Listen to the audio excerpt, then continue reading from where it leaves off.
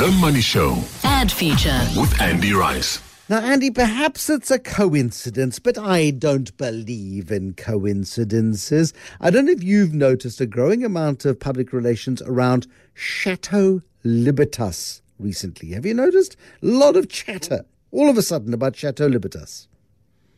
My favourite when I can afford it. Gosh, I haven't seen anything about that at all. I confess complete ignorance.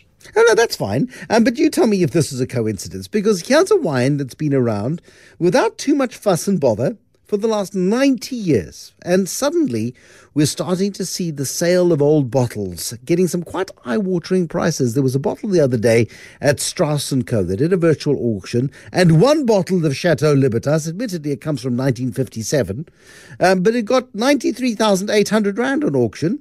That's amazing. And people have been talking a lot. It's from the Distell stable, of course. People have been talking about, I think it was the 2020 version of Chateau Libertas. People were saying it's done really, really well in taste tests. So something definitely is afoot when it comes to Chateau Libertas. And today, all of the pieces moved into place because there's a growing trend in wine circles to take well-known labels and put them into 2-litre wine boxes. And that's what they're going to be doing with Chateau Libertas. Putting it into those 2-litre boxes like you see at Woolies at a much better price point than buying 2 bottles. You'll get more wine for about the same amount of money as 2 bottles. And so, yeah, I look, if it's not a strategic marketing drive, it should have been because they've been building and building and building the brand to this moment where they're launching a new product line. Well, I think for many years now, the real wine experts have always been saying that brands like Chateau Libertas, which are sort of inexpensive price-fighting brands but with a long heritage, are actually better wines than people are expecting at that price point.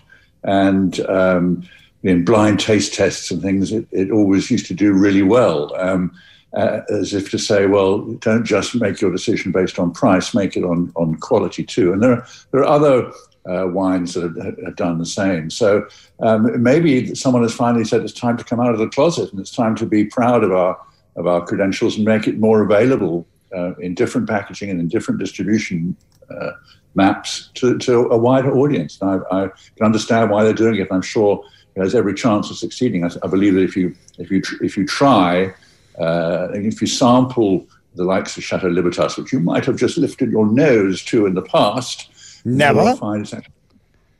Chateau Libertas was Chateau Libertas in my youth was the upgrade. I mean, that's when you were going on a date night. That was big bucks. You didn't take Taverna Rouge to a date night, Andy. Well, that says more about your dates perhaps than anything else. But, no, Andy.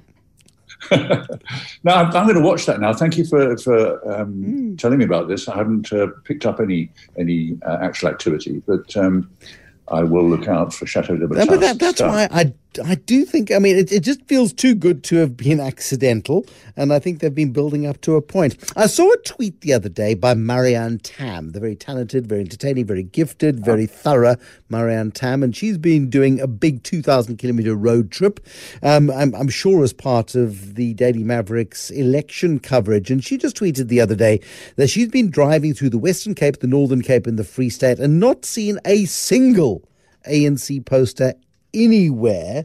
The only parties with pole dancing candidates, the DA and the Freedom Front Plus. What's your take on the advertising that you are seeing or not seeing as part of this local government campaign? Yeah, I think there's a couple of issues there, Bruce. I mean, the first one may well be linked to the ANC's well-publicised financial troubles. So that may simply be a practical, tactical decision. But there's also the issue of what you put on the few posters you have got, if you can afford some. And that's another issue altogether. I had what I thought was the brilliant idea of doing a little bit of an audit of some of the parties advertising through their websites. Gosh, what a disappointing process that was. And I kind of thought that with more than 60,000 candidates in the elections, with over 100 parties contesting, chasing 26 million voters, I thought, well, maybe there'll be some pearls in there. Maybe someone will have come up with something that says we've got to use advertising to differentiate ourselves from the rest. But now I'm afraid to say that if you were to ban the following words in advertising: better, building, tomorrow, together, opportunity, and future, you would not have a single political website left on the internet. I'm afraid it's desperately dreary stuff. There's no real brand differentiation. There's no message differentiation. Very few had even said anything the others didn't. I was quite intrigued that the EFF on their site described themselves as a Marxist, Leninist, Fanonian economic emancipation movement. And I can see people the country over saying, oh, yes, please, a Fanonian party, finally. I had to look up to see who Fanon was. He apparently was a French West Indian philosopher who had a lot to say about racial identity in the days when you didn't normally tackle those kind of topics. I did quite like the Land Party as well with their bravery, because they called themselves a South African People's Democratic Dictatorship. Isn't that a bit of an oxymoron, Bruce? And the only party that actually tried to use consumer-type language, customer-type language that I found, I gave up eventually and then woke up. The Good Party, Patricia de Lille's party, talks about good my hood, which I thought was at least an attempt to talk in the language of the audience, to say that the Good Party would be able to improve their hood. I talk about my hood all the time. No, absolutely. And then when it gets hot, you take your hood off. Andy, it is disappointing. There've been one or two sort of fairly outlandish attempts at advertising, and we've seen the DA become embarrassed, I think, by its campaign in KZN, which I don't think was probably intended to be positioned as celebrating the fact that there were murders and killings at the time of the riots, but rather perhaps to support the people who defended the barricades against riots and protected property, but it's blown up in their face there. And then there is this really odd individual, I think on the Cape Flats, in Bonteheuwel, who has made the most astonishingly amateurish. And if in any other world, I would look at it and say, okay, Leon Schuster's gone low budget. It really is quite bad. Yeah, that's a very good way of describing it, as Leon Schuster going low budget.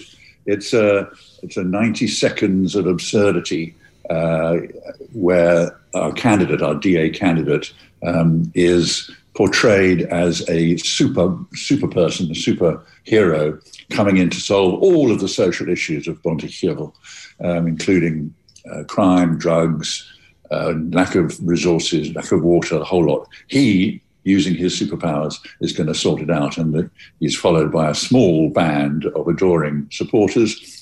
And the whole lot is set to the music of the Ghostbusters movie, famous music that I'm sure has been purloined for lots of advertising since. But it really is a very strange campaign. You can't imagine for one moment that the DA had authorized it or even briefed it in. I suspect this is a lone wolf who may find a different set of initials alongside his name eventually. Yeah, it is just quite bizarre. If you haven't seen it and you're kind of depressed about the state of the world, and you feel like you need to be slightly more depressed, have a look at it. It is possibly the oddest thing I've seen in this election campaign. Save me with a hero, please, Andy, a real hero now, not one making their own adverts on their cell phone. Well, I'm always a fan of brands that kind of swim upstream and are zigging when others are zagging. I think it's brave because the momentum is going the other way and you can just latch yourself onto the category and get a certain amount of business out of it. But brands that make a particular policy of swimming upstream, to use the phrase again, I'm attracted by, and I think that many people in the market are as well, because they want to be seen as a contrarian, just like the brand.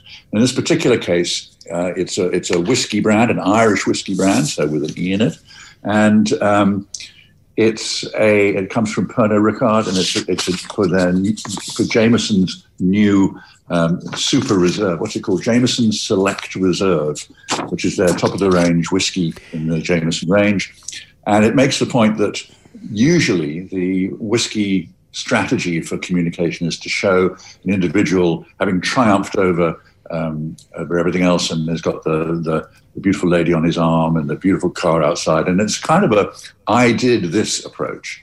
And what Jamesons have done have said, that's not very realistic. What's really realistic is that collective effort and collective work is the way that most successful entrepreneurs gain their status. And they used an expression, assier, which is, I'm told, a colloquialism which talks about let's get things done together.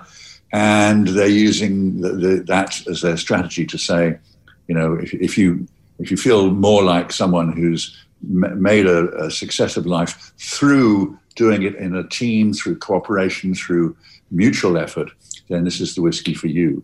And it's nicely produced. They're going to be extending the concept by, they take the stories of particular individuals who have done well. They're featured in the television commercials as well, and said, this is the kind of attitude that makes a difference. It reminded me a little bit of the Yoko campaign that we gave a hero status to a few weeks ago, which was all about the underdog.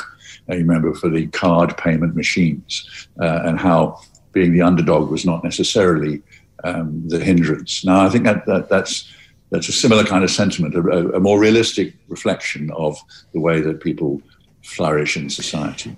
And the best bit is there's not a single leprechaun or fake Irish accent anywhere in the adverts for an Irish whiskey. Your Zero is something that is so bright and so sparkly and so spectacular that it's blindingly awful.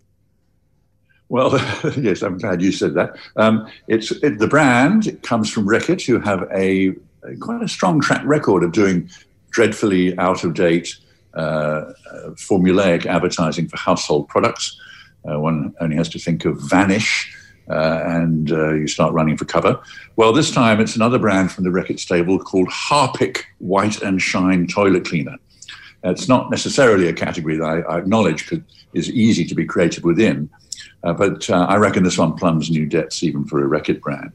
Essentially, the narrative shows a black woman, and I'll explain why it's important that she's black, who is walking down the street after dark, and suddenly a blinding light comes from the window of one of the houses she's walking past. And cut a long and dreary story short, it turns out, of course, that it is from the toilet of that house, which has such a dazzlingly and blindingly white toilet and sink and basin and everything, that it casts this light out onto the street, which hits the woman walking down the road as if it were a stage spotlight. And she is momentarily convinced that she is on stage and starts to dance in the spotlight. Apart from the ludicrous narrative, I think it's also contributing to something that a lot of people in the advertising industry and elsewhere grumble about, which is that too many brands deliver their creative on the basis of stereotypical viewpoints of how people are. And one of those stereotypes is that black people burst into dance and song whenever they can.